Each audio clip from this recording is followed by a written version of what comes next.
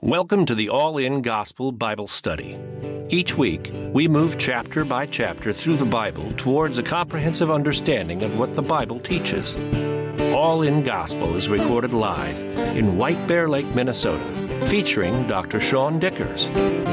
You can support this broadcast by subscribing or donating at the allingospel.com website.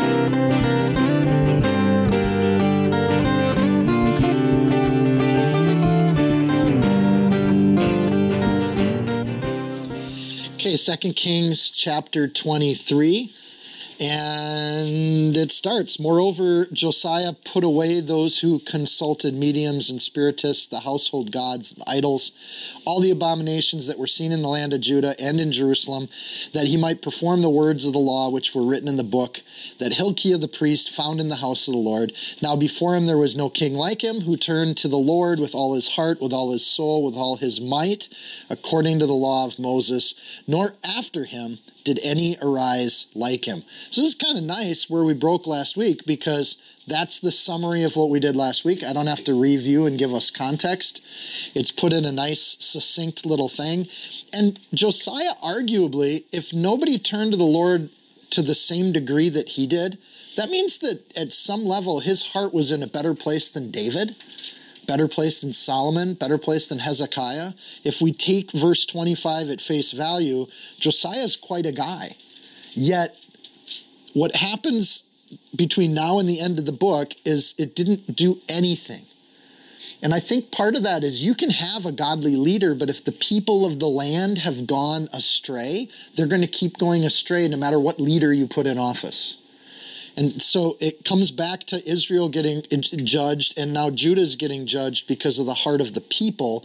It has nothing to do with what individuals in the throne room. They can have a lot of influence, and they can allow certain things civically or not, but at the same token, we get this wonderful epitaph on Josiah, but it doesn't seem to do anything even for his own son. And so I think that's something as believers, as we look at the fall of an empire, we got a lot of Christians thinking America, we're in the decline as a society and as a culture. And so we can see a lot of parallels here.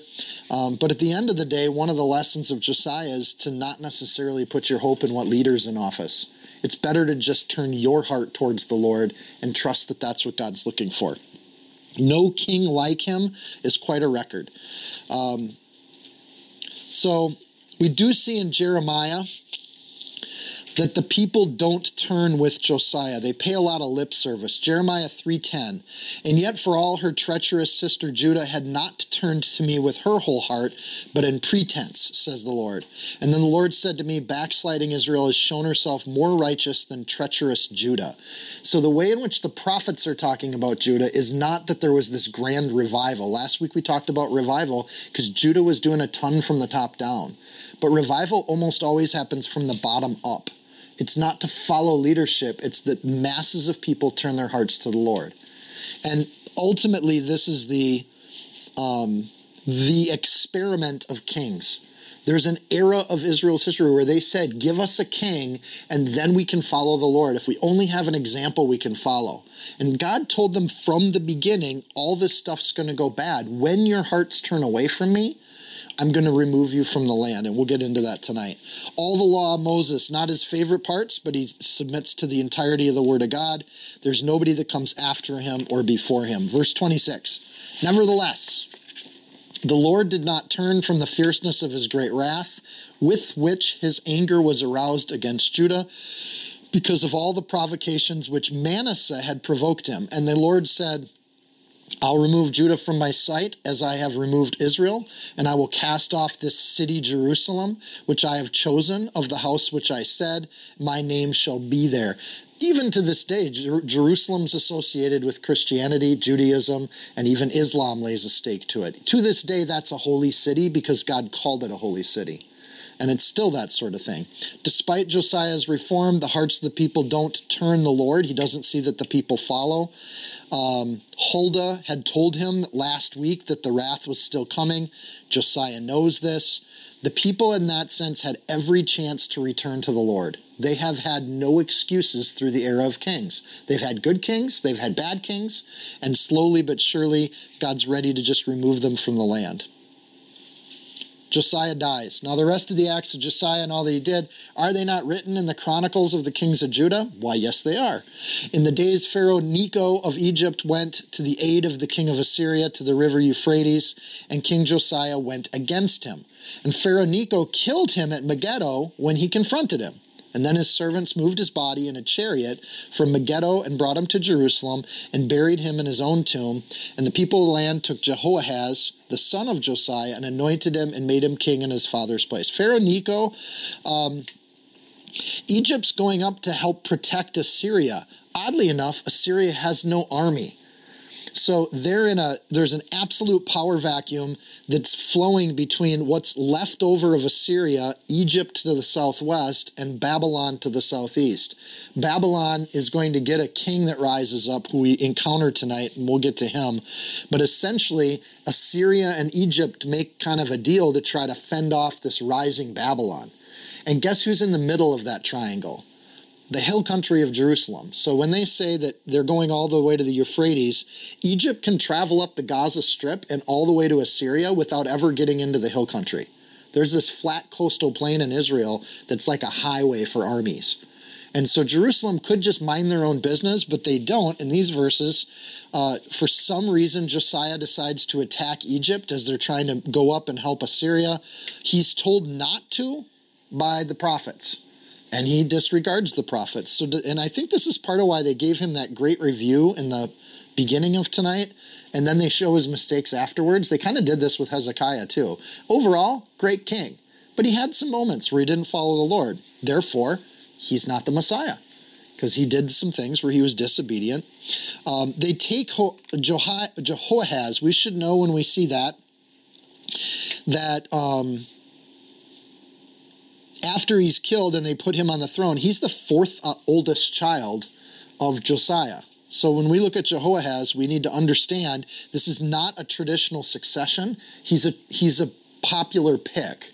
The people like him, so it words it that way, they take him and put him on the throne and made him king in his father's place.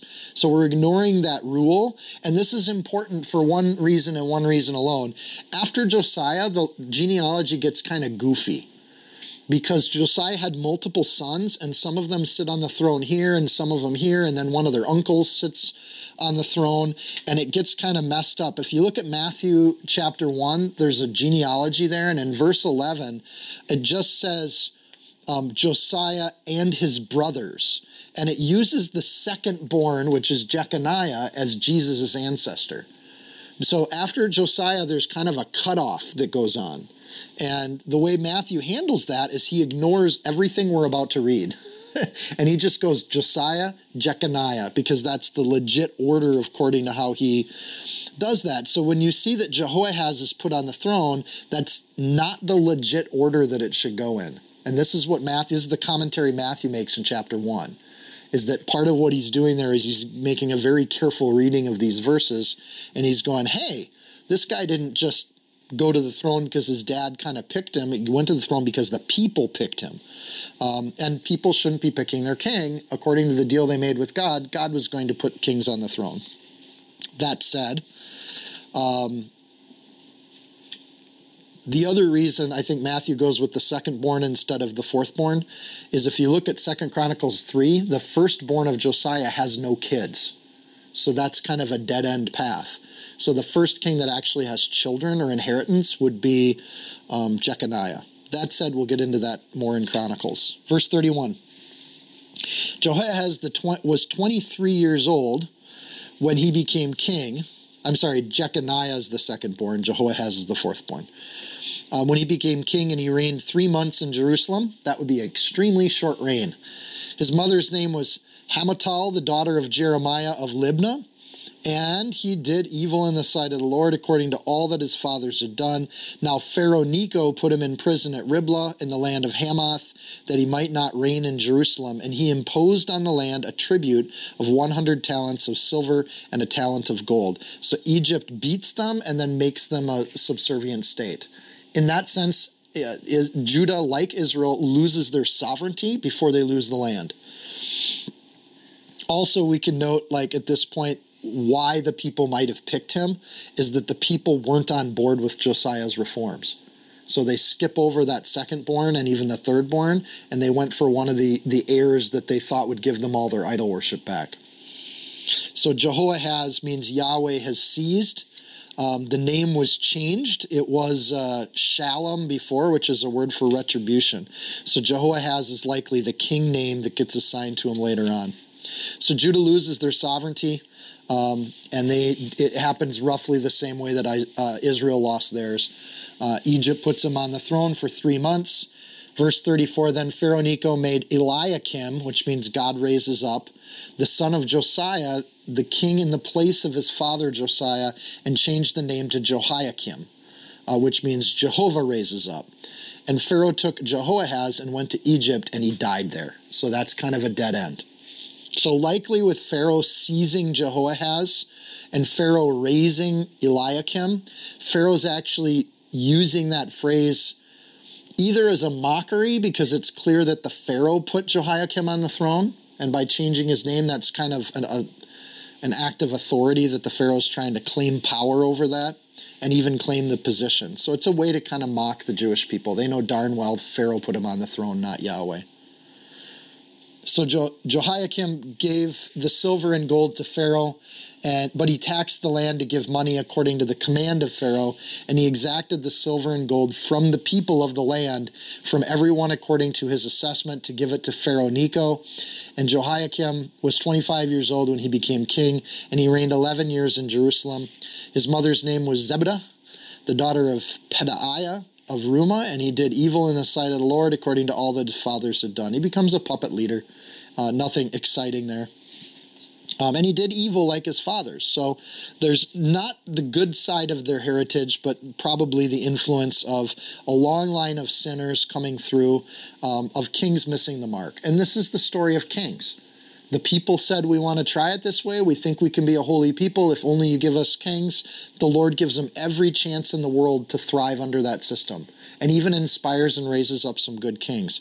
So Jeremiah responds to this evil that's there. And if you look at the book of Jeremiah, he says, therefore says the Lord, according to Jehoiakim, the king of Judah, he shall have no one sit on the throne of David, and his dead body shall be cast out. That's exactly what happens. So all of this is predicted by God. God tells them what's going to happen. Then it happens. They still don't learn, and they still don't repent. And again, that verse 11 in Matthew chapter 1 reads like this. Josiah begot Jeconiah and his brothers about the time they were carried away to Babylon. So there's just kind of a reference that that's a major event. According to Matthew, this is 14 generations, and there's going to be 14 generations between Babylon and the return to the land, and there's going to be 14 generations between the return of the land and Jesus Christ. So you read Matthew and you're like, oh, this is all laid out. But part of how he gets 14 generations is he took that mess we just read and he said, Josiah to Jeconiah, that's the legitimate transition, and that's when that power of the sovereignty was lost. In his days, Nebuchadnezzar, the king of Babylon, came up, and Jehoiakim became his vassal for 3 years, and he turned and rebelled against him. And this is in 605 BC. So we're getting 600 years pre-Christ now. Here's the thing. With Assyria gone, we get Egypt in chapter 23, making them kind of a vassal state. There's no record of any real challenge or power struggle. Babylon suddenly just becomes, it just says Nebuchadnezzar came up. So Nebuchadnezzar is moving an army around the Middle East without any conflict or resistance at all other than Egypt. So this is the first mention we have of Nebuchadnezzar. He's one of the most brilliant military strategists in the history of the world. And even secular historians look at Nebuchadnezzar's reign, his ability to master a battlefield, as one of the great changes in world history. This guy's gifted. in such a way that you could argue that God even blessed him with military strategy so that he could be the place that Judah gets taken away to. Clearly, some people are going to get taken away to Egypt. It's like going back to where they started. It's going right back to the world. Egypt kind of looks like kind of sinful. When we go forward into Babylon, they have trials in Babylon, but they also refine their culture in Babylon. It's actually, if you think about it, they don't come out of Babylon going back to idol worship ever again. They lose their taste for it. So there's something about the discipline of God and his love for the people of Israel that in sending them to Babylon, yes, it's a punishment, but it's also discipline. And it's also helping them to grow up as a people because they don't go back to idol worship. And part of that is Nebuchadnezzar kind of beats it out of them by trying to force them to idolize him. And we'll get to that when we get to that. Either way, at this point in history, there's 3 invasions. There's the 605 invasion, there's the 597 invasion, and the 587 invasion. 605, 597, 587. Nebuchadnezzar comes rolling through 3 times. He has to set a governor in place, but whoever the kings, and this happened with Egypt, Egypt puts a king in place, but they just don't have the transportation and communication to reign locally. So it's hard to build an empire. So whoever you put in as a governor has to be agreeing to send you your tribute every year. And if the tribute stops coming, then you have to send your army that way. Well, it costs money to send an army. And everybody was giving their tribute to Assyria, but then suddenly Assyria doesn't have anybody to come collect the tributes. So where do you send the tributes? Nebuchadnezzar's trying to go around and gather these former Assyrian cities and have them send tributes to Babylon instead of Nineveh. So full Babylonian records on all of this, and they concur perfectly with what we see in the Word. They're just a little bit more Babylon-centric. But the dates match, the battles match, all of this matches. He was then turned from this place. So he turned and rebelled against him. The problem with Jehoiakim is he actually isn't recognizing Babylon as a world power because at this point they're not. Nebuchadnezzar's largely unknown at this point. He had some victory against Egypt, but he is not the reigning terror of Assyria yet. So when you get a small little city-state like Jerusalem refusing to send tribute, they're basically saying, go ahead and make me. And Nebuchadnezzar does. This is what he does extremely well. Verse 2. And the Lord sent against him raiding bands of Chaldeans. That just means from the area of Chaldea, which is Babylonians. They just called them Chaldeans. Bands of Syrians, bands of Moabites, bands of the people of Ammon. Part of being a vassal state is when the new king tells you to go attack somebody, you have to just send your army to do it. And so Nebuchadnezzar not only demanded tribute from his vassals, he demanded that they would attack where they want. This is kind of brilliant because now he can send out raiding bands wherever he can play the world like a chessboard. And he's got little stations of people everywhere that are supposed to go fight for him when called upon. And if they don't fight for him, he comes and he wipes them out. He's known for his cruelty later on in his life and in his reign. So he sent them against Judah to destroy it, according to the word of the Lord, which he had spoken by his servants the prophets. Surely at the commandment of the Lord, this came upon Judah to remove them from his sight because of the sins of Manasseh, according to all he had done, and also because of the innocent blood that he had shed, for he had filled Jerusalem with innocent blood, which the Lord would not pardon. You don't get to stay in Jerusalem. Had a little bit of mercy with Josiah, but it's time to move him out. So the writer here isn't elevating Babylon as a rising power, but I hope you notice between verse 2 and verse 4 that Yahweh is used 4 times. The writer's making it very clear to us God did this. So it's easy to look at world history and think, well, that's the Babylonians doing all of this. But the writer of Kings doesn't phrase it like that. They don't look at it like this. All of these things are because God has lifted his blessing from the land, and there's even a sense that he actually encouraged or blessed Babylon to be able to rise and do this. So verse 2 is just the raids and the trouble. There's no rest for them. And then his servants come up, the prophets. It seems a particular season of history where we see Isaiah, Jeremiah, lots of documentation that through all of these raids, there's prophets going to the king saying, stop this, don't do this, do that, and he's not listening to him, in part because if Jehoiakim listened to the prophets of God, he would have simply submitted to Babylon and sent the tariff or whatever. It also says the sins of Manasseh, this cut off line, still part of the house of David, but it's a line in the house of David that's not going to go through and be part of the messianic line. That's exactly how Matthew treats it. So what's going on right now between Israel, as far as God's concerned, Israel kind of ended with Josiah. And there is a lineage that goes on, but the Lord's not going to pardon Manasseh. He's not going to pardon those sins. And that's what happened. So now the rest of the acts of Jehoiakim and all that he did, are they not written in the book of the Chronicles of the Kings of Judah? So Jehoiakim rested with his fathers, and then Jehoiachin, his son, rested in his place. So there's lots of records that document where the body is.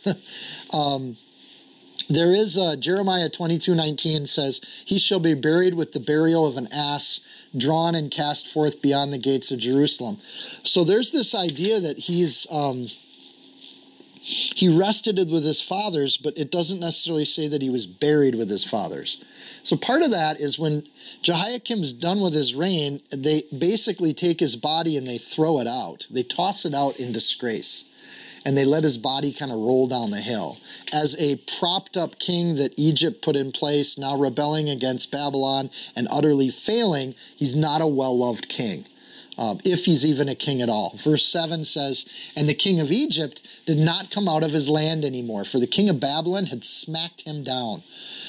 Actually, it says that King of Babylon had taken all that belonged to the king of Egypt from the brook of Egypt to the river Euphrates. It's one of the great battles in history. Nebuchadnezzar absolutely dominating the Egyptian army. They thought it was an even fight. It was a fairly even fight by historical records. Nebuchadnezzar simply outsmarted the Egyptians. So it's a fun battle to look up when you look at military strategy. We get Nebuchadnezzar then kind of showing up in the Bible. He's one of the most mentioned Gentiles in the Bible. He's the only Gentile in the Bible that actually has written a portion of the Bible. There's a whole chapter that Nebuchadnezzar wrote. He has dreams that God speaks to Nebuchadnezzar. God uses Nebuchadnezzar, which is a weird thing because God's working through these prophets all the time, and he's okay to use a Gentile to do his work. And as a Gentile, I like that. I like that God can use a stone if he wants to. It's not how important we are, it's how important God is and who God's going to use. So Nebuchadnezzar, and we only know how to pronounce Nebuchadnezzar because we hear it in Sunday school growing up. Like if you really look at that name, that's a tough name to pronounce. But it rolls off our tongue because he's pretty famous. And in my head, I can't not see a giant cucumber Nebuchadnezzar from VeggieTales, right? But I'm sure he didn't look like that and he probably wasn't green. Verse 8, Jehoiachin was 18 years old when he became king. He reigned in Jerusalem 3 months. His mother's name was Nehushta, the daughter of Elnathan of Jerusalem, and he did evil in the sight of the Lord according to all his father's done. You look off all the names, and they're boring. There's nothing in the names. And you know what? Verses 8 and 9, there's nothing in his kingship that's of value. In fact, it's almost dismissed and cast aside. But he's reigning in Jerusalem these 3 months. And the reason it's 3 months is because it gets ended quickly. Many times I mention mistakes in the Bible. We have arrived at one such mistake in the Bible. If you shall call it a mistake. Here it is. Verse 8 says Jehoiachin was 18 years old. If you look at 2 Chronicles 36:9, it will say 8 years old. That is the difference of a 1 that should be in there. Now, here's the other problem. People would say, well, then the two books don't agree with each other. That is what we call an error in the Bible. However, most scholars believe somebody just forgot to put a 1 in, or the 1 got wiped out at some point in history. And as translators would transcribe, they would add those in. If you look at Hebrew, Syriac, and Arabic versions of Kings, Chronicles, they actually have 18 there, not an 8. So it's only some of the ancient texts that have an 8 there, and not all of them. So it depends on how much you want to stake your faith on a missing 1 on some of the translated scripts. But I will admit and confess we've arrived at one of those points where if you look at our current translation of the Bible, you have identified and found 1 error in translation in the Bible. I would not worry about the solidity of the Bible as a text for that single 1 or that mark. I would, however, put out a version that fixes it, which that's really hard to do in the Christian world because we don't like changing the Bible. So when we have a text that's been with us for 1600 years, we kind of stick with it. But in this particular case, again, in 3 different languages, it's 18, and here it's 18 in the book of Kings. Attack number 2. That was the first attack of Babylon. Attack number 2. At the time the servants of Nebuchadnezzar, king of Babylon, came up against Jerusalem, and the city was besieged. And Nebuchadnezzar, king of Babylon, came against the city as his servants were besieging it. And Jehoiachin, king of Judah, his mother, his servants, his princes, his officers, went out to the king of Babylon, and the king of Babylon, in the 8th year of his reign, took him prisoner. This is great. This is why you send messengers out to deal with the other army. He actually goes out himself, and Nebuchadnezzar's like, well, thanks for just offering yourself up as my slave. And he takes him prisoner. Nebuchadnezzar didn't play by the rules all the time. And in this particular case, either they just didn't have a capacity to fight, or Nebuchadnezzar took advantage of their naivety. Right? He's only 20-something years old. Let's give him a break in that sense. But there's no note of any real battle. He surrounds the city, and he takes him prisoner. And so he takes him prisoner, but it looks like the entire royal court is with him. He just puts them all in shackles, hauls them off to Babylon. You're done. And so he's going to put his own person there. So he carried out from there all the treasures of the house of the Lord and the treasures of the king's house, and he cut in pieces all the articles of gold which Solomon, king of Israel, had made in the temple of the Lord, as the Lord had said. Again, the Lord predicted all of this. The writer of Kings wants us to know this. The Lord said this would happen, and it happens. Verse 14, also he carried into captivity all Jerusalem, all the captains and all the mighty men of valor, 10,000 captives and all the craftsmen and smiths. Take the people that know how to do things. None remained except the poorest people of the land. So in this group of 10,000 people, Daniel is in that group. Ezekiel is in that group. Shadrach, Meshach, and Abednego are in that group. So we have these people that were educated, that were technical skills, the craftsmen. And we should note that in that group, there is a small godly remnant of people that are living according to the Lord, and they're not going to bend. And so they are being told by the prophets to submit. It could be that that's the reason that Jehoiachin just goes out and submits himself and is taken prisoner, is because he had some prophets telling him to do that. He also had, according to Jeremiah, a boatload of false prophets telling him to fight it out, which is going to be the 3rd attack. So all the articles, it's interesting that they list these articles. It doesn't include 2 articles when we see the list, and I want you to tune into this as we read. There's 2 missing articles. So see if you can tune into that. 2 Maccabees, chapter 2, verse 4. We don't often read Maccabees, but there's an interesting passage in there that says, it was also in writing that the prophet, having received an article, ordered that the tent and the ark should follow him, and that he went out to the mountain where Moses had gone up. That's the Mount Sinai, and where he had seen the inheritance of God. And Jeremiah came and found a cave, and he brought there a tent and the ark and the altar of incense, and he sealed up the entrance. Not in the Word of God, but there's a reference in Maccabees that Jeremiah is just sick of being a prophet. So he grabs the Ark of the Covenant and the incense altar, and the lampstand's not mentioned, and he heads down to Sinai, finds a cave, seals himself inside of it, and we never see him again. So if you want to go looking for the Ark of the Covenant, that is one possible location. Of course, we all know it's in a pit of snakes somewhere outside of Cairo, right? Okay. But it creates a mystery and a legend. And the Bible doesn't mention what happens to the Ark, but this is the spot where the Ark would get lost, or it got hidden. Some people believe that there's a secret compartment under where the temple was that's about half a mile down under the Temple Mount, and that the Ark has been sealed into a secret vault underneath the Temple Mount. That's an odd theory, but they did have Hezekiah's tunnel. We know Hezekiah liked to dig under that hill and did some amazing digging down there, some absolutely feats of engineering kinds of digging. So who's to say there isn't a secret compartment? Another theory is that Solomon was very good friends with the Queen of Sheba, which is in Africa. So some people think that there could have been a deal or a long-lost relationship at this point. And when Egypt was getting beat up, part of what they did is they were able to move the ark down through Egypt and get it down into Sheba. 3rd location if you want to go adventuring looking for the lost ark. But this is where the ark gets lost. Verse 15. And I didn't make any quotes from Raiders of the Lost Ark, but I was tempted. And he carried Jehoiachin captive to Babylon, the king's mother and the king's wives, his officers, and the mighty of the land, and he carried them into captivity from Jerusalem to Babylon, just like God said was going to happen. All the valiant men, 7,000 craftsmen and smiths, 1,000, all who were strong and fit for war. Again, Babylon would have the countries that he had conquered. They had fighting forces of their own, and he sent them out to do battle. The king of Babylon brought captive to Babylon. And then the king of Babylon made Mattaniah, Jehoiachin's uncle, king in his place, and changed his name to Zedekiah. Not an heir of the line, right? So now we're going backwards on the line. And again, Matthew just skips all this. Zedekiah means the Lord is righteousness. Likely Nebuchadnezzar had read and appreciated the prophets. So we have evidence that Nebuchadnezzar believed in Yahweh. He knew Yahweh was there. He was just believed in other gods too.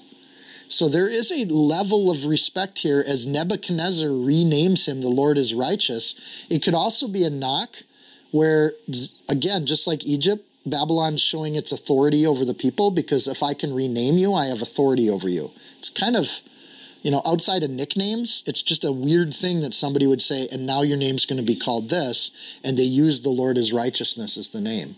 And maybe Nebuchadnezzar is realizing that he is the arm of God here, and that the Israelites are going to lose their land because they're told to. So we don't know that the prophets aren't talking to Nebuchadnezzar from the first removal. It could be Ezekiel was writing his prophecies and Nebuchadnezzar was reading them. And so we see a lot of that. So he changes his name, an act of authority, an act of ownership, or an act of friendship. That's where we get nicknames from. The idea here, though, is that Israel is now a province of Babylon, and Nebuchadnezzar is trying to make that very clear. I've put my governor now on the throne, and you have a chance to do it. So Zedekiah was 21 years old when he became king. Again, young, impressionable, and he reigned 11 years in Jerusalem. His mother's name was Hamutal, the daughter of Jeremiah of Libnah, and he also did evil in the sight of the Lord, according to all that Jehoiakim had done. For because of the anger of the Lord, this happened in Jerusalem and Judah, and he finally cast them out from his presence. Then Zedekiah rebelled against the king of Babylon. Again, no reason given. Just 11 years later, he decides to not pay the tribute again. Maybe Nebuchadnezzar hasn't come by recently. Maybe he thought, he could get away with it. Nebuchadnezzar's, getting middle-aged at this point. But just bad counsel. And again, we see from Jeremiah that part of Jeremiah's issue was there were more and more false prophets telling the king what to do. And Jeremiah was saying, God is telling you to submit to Babylon. You've lost your authority. Just send the tribute and do your thing. So really the concluding action of 1st and 2nd Samuel and 1st and 2nd Kings is in verse 20. He finally cast them out. They're done. This is it. And what's left behind, and I think we should note this, are the simple working class people. So if you're a farmer, none of this affects you. You can just keep farming. But Nebuchadnezzar doesn't see a farmer as a threat to his rule. So the worship of Yahweh likely continued in this land for some time because there were still people that were godly and people that wanted to serve God. They just didn't have a temple anymore. So what did they do? They had to go back to other forms of worship, like back with Melchizedek. Right? So they had to kind of go to local God worship and honor that. But it's important to note that even though all of Israel is getting cast to Babylon, they make a very particular note that the poor people were left behind. So poor financially in earthly sense, but maybe rich spiritually because they didn't have to endure this transplant. They got to live in their houses. And so we have another evil here where Zedekiah rebels. There's confusion, there's disorder, there's false prophets. And Jeremiah notes that because of the false prophets, that Zedekiah thought he would win this battle. Okay, let's get inside Zedekiah's head. It's reasonable to think that as Babylon's surrounding the city, that God's going to save us again, right? Hezekiah thought that with the Assyrians, and 185,000 dead Assyrians were there the next morning. So they're thinking back to their history, and Zedekiah's got false prophets telling him, God says to fight Babylon. You can do it. God's with you. And Zedekiah is just getting bad advice. And this is part of the curse of God on the nation. This is when God lifts his hand. You get puffed up people claiming that they speak for God, and they give bad direction, bad instruction. And so instead of submitting, Zedekiah fights. He's maybe thinking God's going to show up just like God did with Hezekiah and save this singular city again. And that doesn't happen. The Zedekiah rebelled against the king of Babylon. We get attack number 3. Okay, let's say this too. This is another thing to note.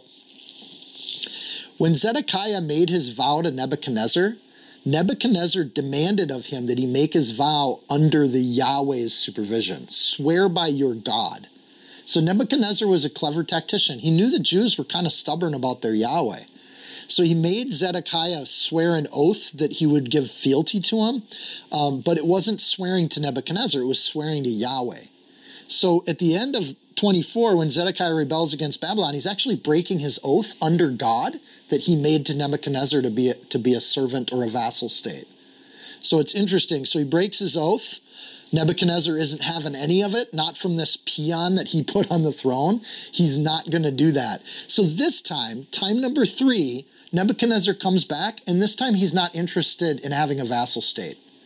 Nebuchadnezzar at this point in history has got a reputation for being a vicious, like he's for complete and total control of the region and everything that he surveys. He called himself the Lord of Lords and the King of Kings. He was the overruler of the world, is what Nebuchadnezzar thought of himself. So at this point, you get a peon little city-state refusing to pay their tribute. He gave him 1 warning, he gave him 2 warnings, and now he's not coming back for warnings. He's coming back to dismantle the city and end this part of the world. And so that's what happens. Now it came to pass in the 9th year of his reign, in the 10th month, on the 10th day of the month. Okay, we're getting great, accurate historical records at this point. We're getting very close to when this book gets written. That Nebuchadnezzar, king of Babylon, and all his army came against Jerusalem and encamped against it. This is the first time in the Bible that we see a Gentile dating system get used. Prior to this, it was always against an Israel or Judah king when they dated things. But now it's against the reign of Nebuchadnezzar, in part because God has given Nebuchadnezzar authority over the Israelites. And so it's accurate to say, if we're writing this from God's perspective, that it's now according to Nebuchadnezzar's reign, another reason why Matthew simply skipped these kings. And they built a siege wall against it all around. And so the city was besieged until the 11th month of the year. That's a 1.5-year siege. It's a long time. By the 9th day of the 4th month, the famine had become so severe in the city that there was no food for the people in the land.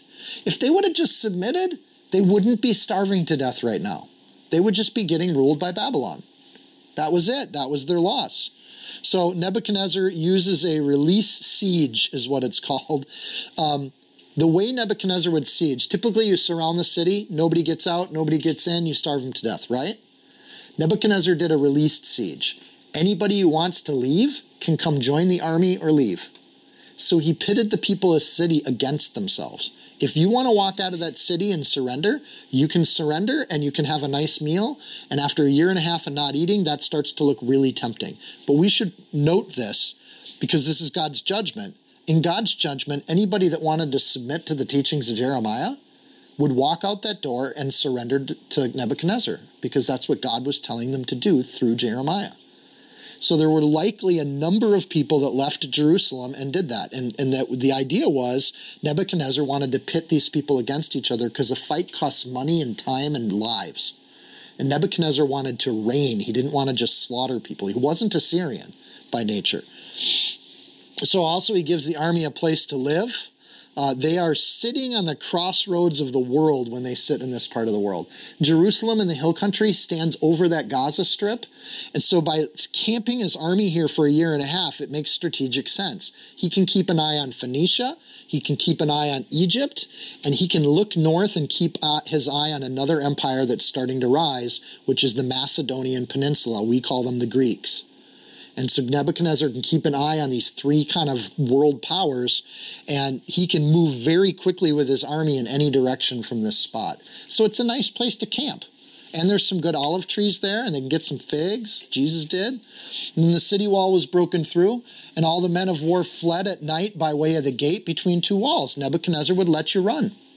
Okay, go survive in the wilderness, which was by the king's garden, even though the Chaldeans were still encamped all around the city.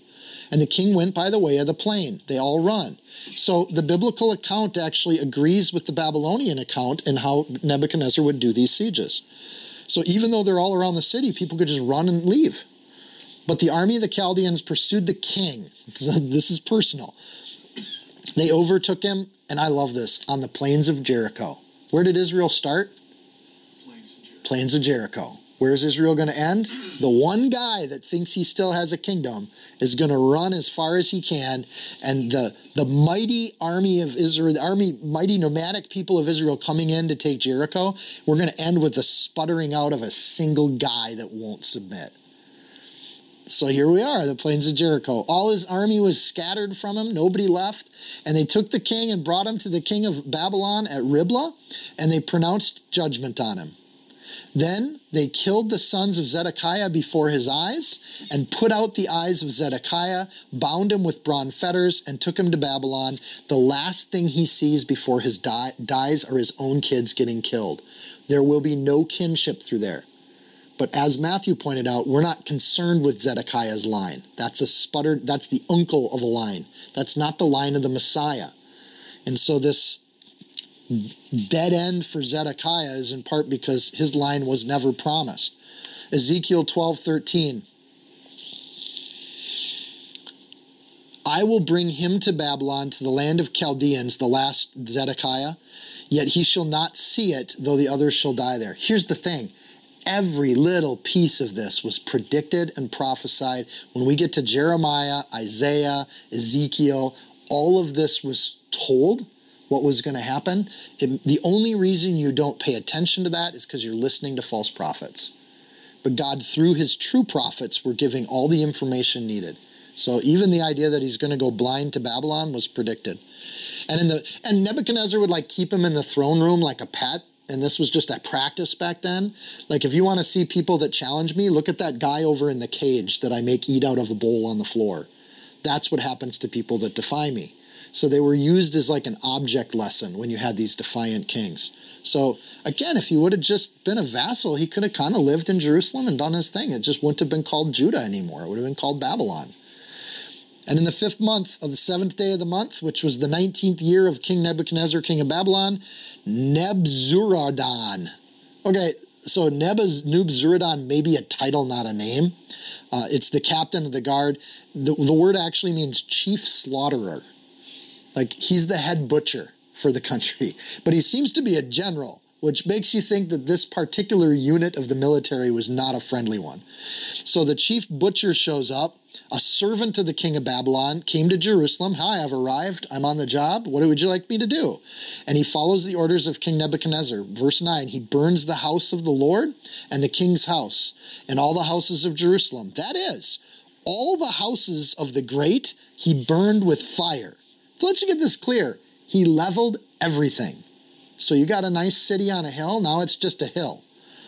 And all the army of the Chaldeans who were with the captain of the guard broke down the walls of Jerusalem all around, nothing left. Archaeology today, the walls of Jerusalem were just thrown into the valleys. You can dig all of this up. The only thing that was even left in part was the Milo. There's a little section of the Milo that they didn't take apart, but you could argue that was just a support wall. So they take all the walls down around it, but they leave kind of the platform that's up there. This is important because the walls coming down and the temple coming down, when they do come back into the land, Ezra and Nehemiah, that's what they start working on. They rebuild the walls, they rebuild the temple. But this idea that there's no houses, there's no place to live, in other words, this city is done. And that's just Nebuchadnezzar making a point. Like, there's not going to be rebellion from Jerusalem anymore because there will be no more Jerusalem. So, and this speaks loudly to everyone under the control of Nebuchadnezzar. It's going to create the Babylonian Empire, which is still part of what we study in history. Then Nebuzaradan, the captain of the guard, carried away the captive, the rest of the people who remained in the city, and the defectors who had deserted to the king of Babylon, with the rest of the multitude. So he's there to take home everybody else. He's hauling them all back to Babylon. So It also note that it points out the people of Jerusalem. And remember, the people that were in Jerusalem were people challenging Babylon because anybody who wanted to leave could leave. But the captain of the guard left some of the poor of the land as vine dressers and farmers. If you're a simple person just tending the land, you got left alone in this whole thing. The destruction of the world. But these people can just keep doing their vining and making wine and sending it in. And it doesn't make a difference to them if they send it in to a king of Israel or a king of Babylon. But they're still going to do their job. And this is part of where I think, like, we don't need to be troubled about prophecy in end times. If you're serving the Lord's protecting you. And he seems to guard the simple folk here. And the reason for that could be that the simple folk are honoring Yahweh in their day-to-day life. It's the city folk that have an issue with God and want to do all these weird things. So this also, verses 11 and 12, we should note that there's a parable of Jesus where he talks about the vineyard and the master going away for a time and having stewards of it take care of it before the master comes back. We should note that in Israel's history, this is an extremely real thing. This happened on every one of these plots of land. According to Joshua, they were given to a family. And so for the Jewish people, when they returned to Israel, all the masters of the land would come back and reclaim their land from the vine dressers. So when Jesus is telling that parable, it's not like a hypothetical. There was likely a lot of people that had great-grandfathers and great-grandmothers that were either stewards or landowners in Israel. So it's an extremely, like, a big part of their history is that you'd have the master that got taken away that then came back after a season to find their vineyard in good shape. Or if they had lazy workers, their vineyard was a mess. And so the master would react to that vine keeper in those various ways. Verse 13, the bronze pillars that were in the house of the Lord and the carts and the bronze sea that were in the house of the Lord, the Chaldeans broke in pieces and carried their bronze to Babylon. The stuff doesn't matter. It's just a symbol of God's love. And if they don't love God, then break it apart, take it apart. Here's the other thing with verse 13. Bronze is not the kind of metal you haul by hand hundreds of miles back home. It's a common metal. It's not hard to make. And it's bronze. You just melt it down and use it where you're at. You don't pick it up and move it. By Nebuchadnezzar taking these particular objects, breaking them in pieces and hauling them back to Babylon, he's making a point. This isn't gold and silver, right, where there's value in itself. This is bronze. This is what you made soldiers' weapons out of, right? It was common and usable. So by taking those particular pieces back to Babylon, Nebuchadnezzar's just erasing things. This is personal. So they took away the pots, the shovels, the trimmers, the spoons. They took away the spoons. Again, like what they're doing here is itemizing everything, just like when they made it under Solomon, where we got everything itemized, what they made. It's just reversing everything minus a couple objects. All the bronze utensils which were with the priests ministered, the fire pans, the basins, the things of solid gold, of solid silver, the captain of the guard took away. The two pillars, this is the giant columns outside on either side of the door of the temple. The two pillars, one sea and the one carts, and which Solomon had made for the house of the Lord. The bronze of all of these articles was beyond measure, tons of it. The height of the pillar was 18 cubits, and the capital on it was bronze. The height of the capital was 3 cubits, and the network and the pomegranates all around the capital were all of bronze. Do you feel like you're back in the Torah when they were building all this? The second pillar, which was the same with a network. All of this is itemized in Jeremiah 52. He goes through every single thing. And the point of all of this is that Babylon took everything, right? With a couple things missing. We don't see mention of the incense altar, prayer, image of prayer, and we don't see the Ark of the Covenant, which is God's covenant with his people. Those two things aren't taken by Babylon. They're special. They get set aside. We don't know how they're set aside or where they went, but we know that they're gone at this period of history. They just disappear, poof. But there's a very detailed record here of what was taken, and that is the glaringly most important object of that whole symbolic system that is not taken away. I would read that symbolically as God still loves his people, and they can still pray. That's the things that are left when things get tough. And then the captain of the guard took Seraiah, the chief priest, Zephaniah, the second priest, and the 3 doorkeepers. And he also took out of the city an officer who had charge of the men of the war. 5 men of the king's close associates were found in the city, like people hiding out that they didn't get the first time. They're just scoured. Like when you burn down every single house, somebody comes out. And so these are the people they found hiding out in Jerusalem.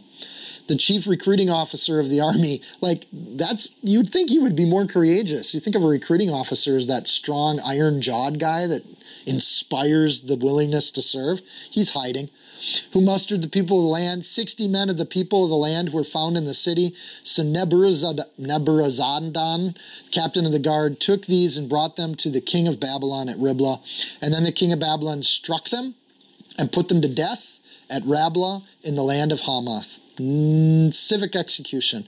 This, Judah was carried away captive from its own land. We should note, Babylon is much more controlled and meticulous than Assyria. They're systematic, and there's a rule of law under Nebuchadnezzar. You did not go doing things on your own. You did everything according to the word of Nebuchadnezzar. So you don't got this mouth of Sennacherib spouting stuff off all willy-nilly. This is a very intentional thing. There's a rule of law. In fact, of all the ancient empires that you would have to get sent off to or carried away to, Babylon's not a bad place. Nice weather, nice gardens, I've heard. And when you go there, there's a certain, if you follow the law, you're fine. If you live under the law, you're in good shape. And so I don't want to build up Babylon as just this great place because it's not a godly place, but at least it's a place that has a rule of law. Notice that the chief slaughterer doesn't do the slaughtering. He hauls the people off, brings them before Nebuchadnezzar. There's a hearing. They're beaten and they're killed. This looks a lot like an execution. It doesn't look like murder and slaughter.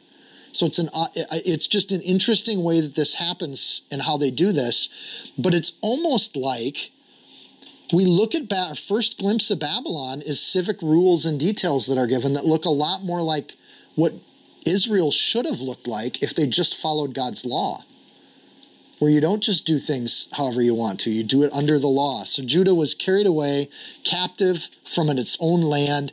That's 860 years of Israel from King Saul to now. Done. And so there's a major era of the Bible that we've just completed. And Judah was carried away captive from its own land is almost like the thing. We have kind of some epilogues left in the book. But it's almost like finishing the Torah, right? When we get done with Joshua, 1st, 2nd Samuel, 1st, 2nd Kings, that's just another chunk of Israel's history taken care of. And so the thing is, we're going to stay in this chunk for a while because we got the prophets to work through that are doing all these warnings. You got Chronicles, which pretty much tells the same story all over again with a different angle to it. And so God, for some reason, wants us to see this period of history. It's important to God that when we read his word, we read about what happened here, how it happened, and how God conducted himself. So we have to put things together. We actually have to study. I like this. For us to notice that God's a good God, it's important that when judgment happens, we understand that that judgment was fair, that people had every chance and every warning to obey, and that they willfully disregarded God. Because humans like to paint a picture where we look pretty good. Well, we did everything we could, and God was so mean and harsh to us. But that's not the case with Israel and Judah. They're given every chance. They're even given Josiah, this inspired leader, the best king possible at the very end. And right after he's gone, they just do whatever they want to do. And they go right back to idol worship. So there's a heart of the people that are gone. It's not just the fault of the kings.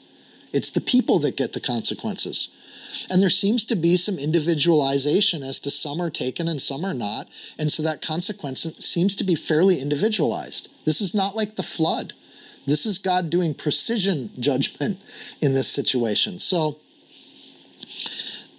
I think that what happens is the people of Israel are gaining faith. The ones that are godly right now are hearing from the good prophets and they're seeing it come true.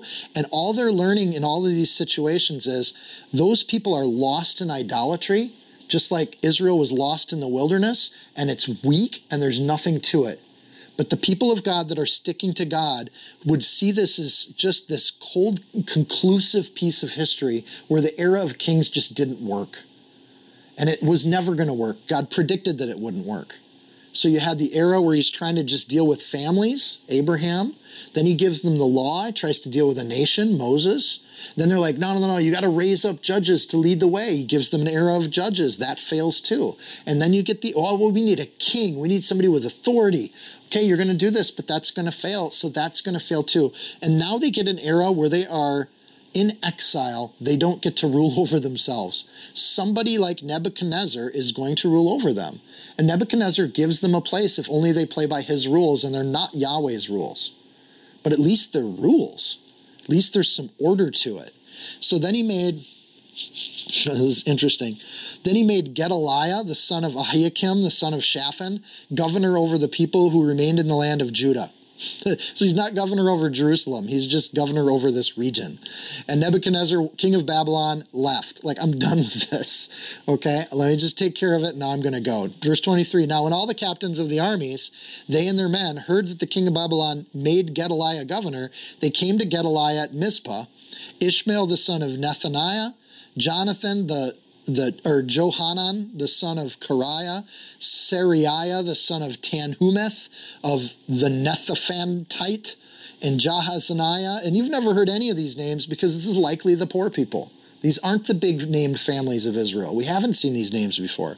The son of the Maakathite, they and their men, and Gedaliah took an oath before them and their men and said to them, don't be afraid of the servants of the Chaldeans, the Babylonians.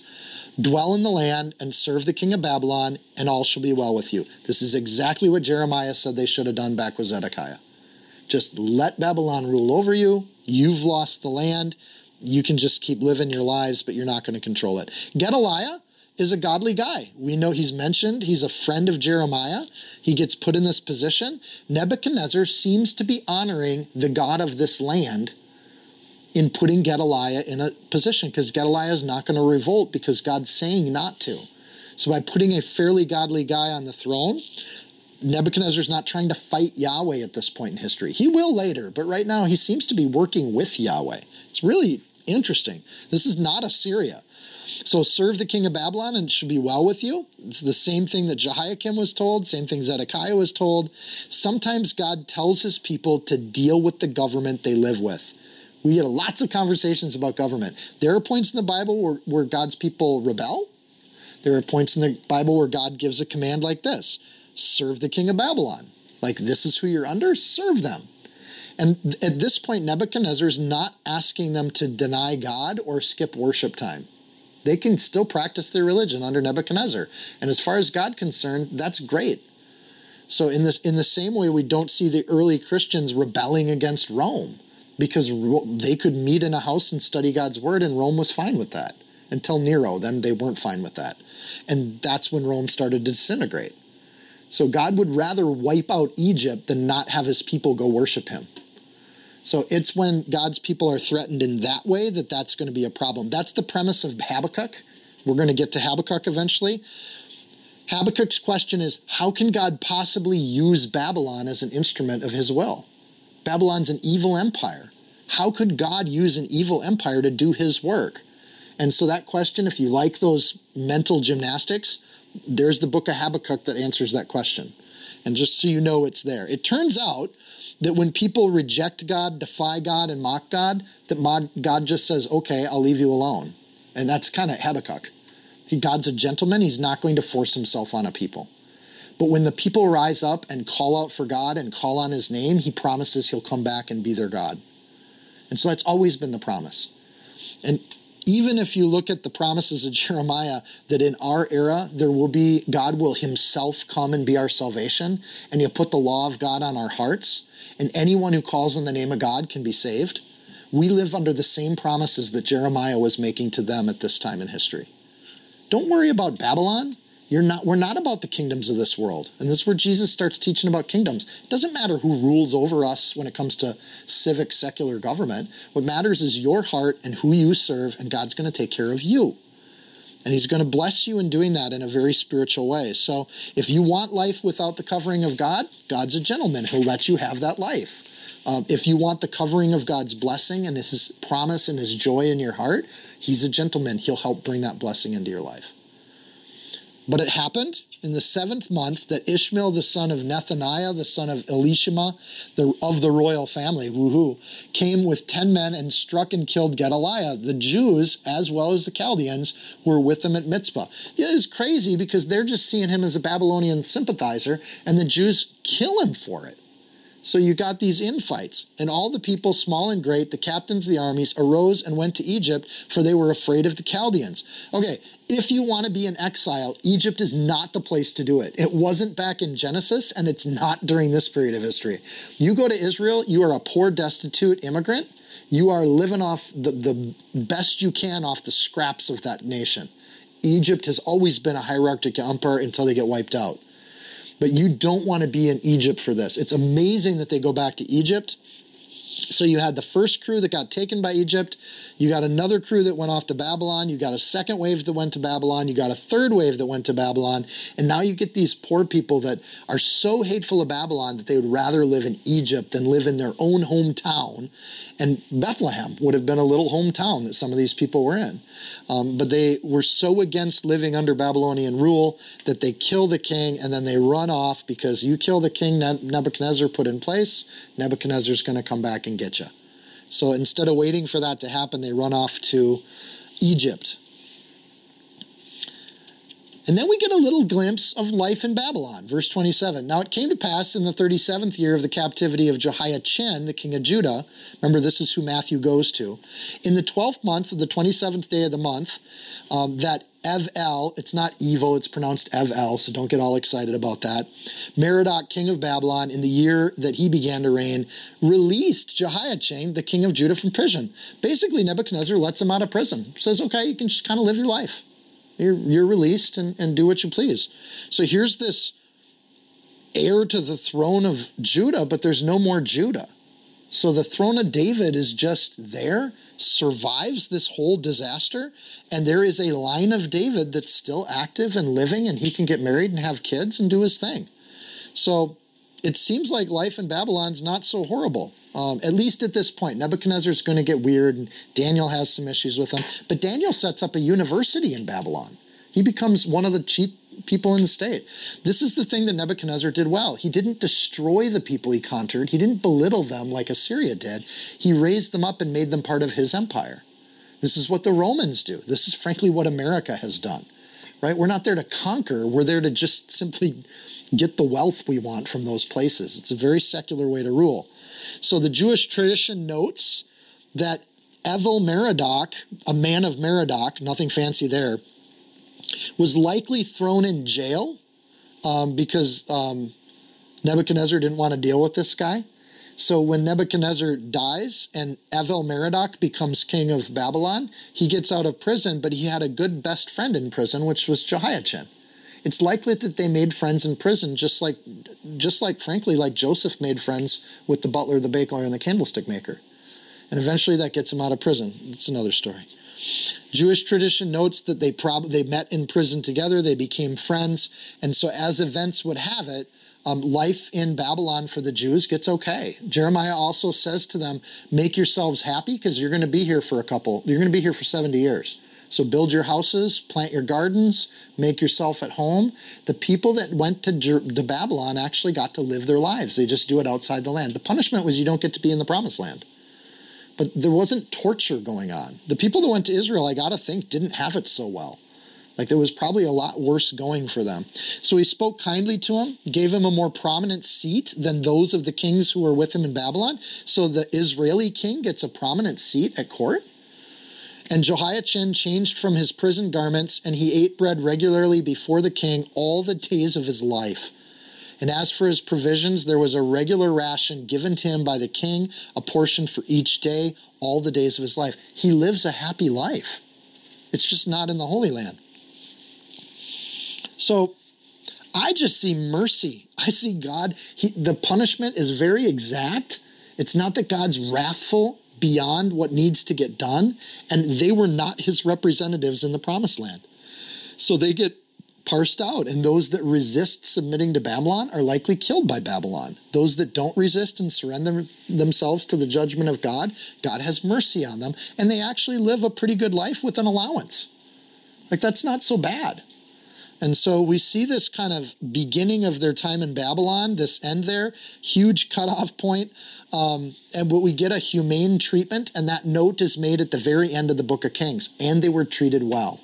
So when we see Jehoiakim being treated like that, he was in a position to advocate for the Jews in Babylon during this season. And so we'll get a sense that there's this time in prison that actually does good things for the character of Jehoiachin. And so it also does good things for some of the other people, but this is really similar to Joseph, David, Esther, people living under a bad king, figuring out how to be blessed by God in that environment. And the Jews are going to go through that process. There is a natural consequence to breaking a covenant with God. And the natural consequence is God will, if he doesn't deal with it, it's like he's not keeping his end of the bargain. But when you make a covenant with God and you say, my life is based on this covenant, then you keep it. And so we see this when God makes covenants, humans break it, and there's a consequence for breaking it. You've staked your life. There's a life that's been given for that covenant. So when at the end of the Kings, one question we have to ask, or this is the thesis of the whole thing, why did the Jews start so strong under David, Solomon? Why did they end so weak? And the answer to Kings, I think at this point, the thesis should be really clear. Their hearts strayed from God Almighty. They didn't give God their heart, mind, and soul. They went after all the things of the world. They went after the Ashtaroths, the Molochs, the Chemoshes, any God they could find other than Yahweh, they went after that God. There's a curiosity there that didn't serve them in life. And so if you don't learn by having someone that is mature and wise tell you to not touch the stove, you can just touch the stove, but you're going to learn it's hot either way. You can either listen to the wisdom or you can learn it for yourself. And the Jewish people, being good and stubborn like they are, so be it, they're going to touch the stove. And they just did it again and again and again. They didn't obey, and they embraced other gods. They didn't repent, even though God gave them warnings. Finally, God is fair and patient. He sent warnings, he gave examples, and finally, God is just. And I don't think this is still the God we serve today. He is fair, he is patient, he gives everybody every chance possible. I don't think it's an accident that we hang out as a group of people. Like, God puts you with the right people to help you in your life. And that's why it's so important that we're looking for ways to do that, because we're here to bless one another. And God gives us every chance to live the lives that he's called us out to live. If you want to truly be defiant, you can go back to Egypt. You can go back to the world. Or you can fight the will of God and end up having it destroy you. Either way, you're going to end up with nothing. It's vanity. Or you can serve the Lord God, and there are paths of mercy even through the worst of times. And I think the writer of Kings is trying to show that. At the end of the day, we had kings all over the place. Some of them served God, some of them didn't. And God kept his end of the bargain at every step. And finally, when we're removed from the land, more than he bargained for, in grace and in mercy, he does everything he can do to protect the people of Israel. Instead of just wiping them off the planet, he protects and guards them and gives them a shelter. Because that's the God we serve.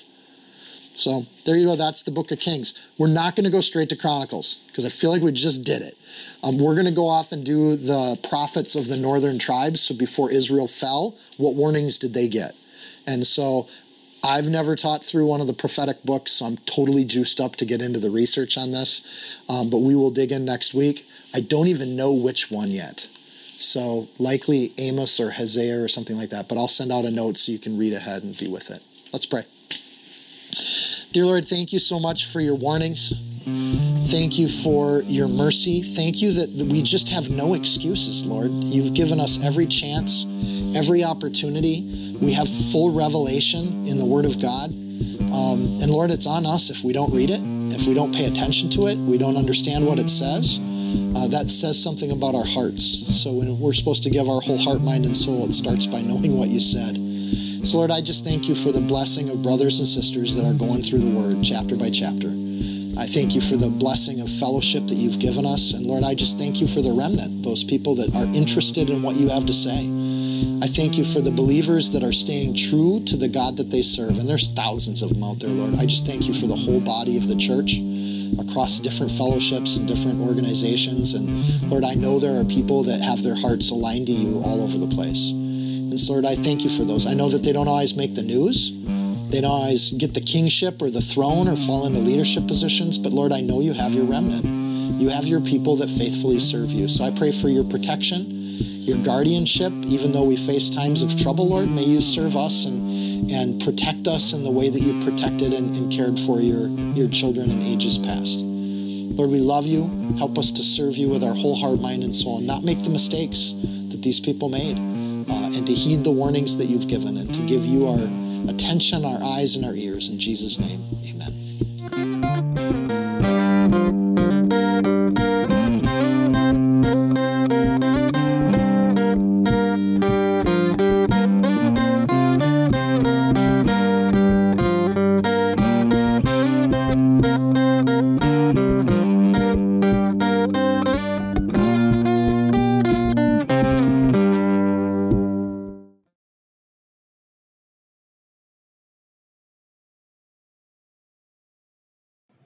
If you found this teaching helpful, insightful, you can support this podcast by sharing it with a friend.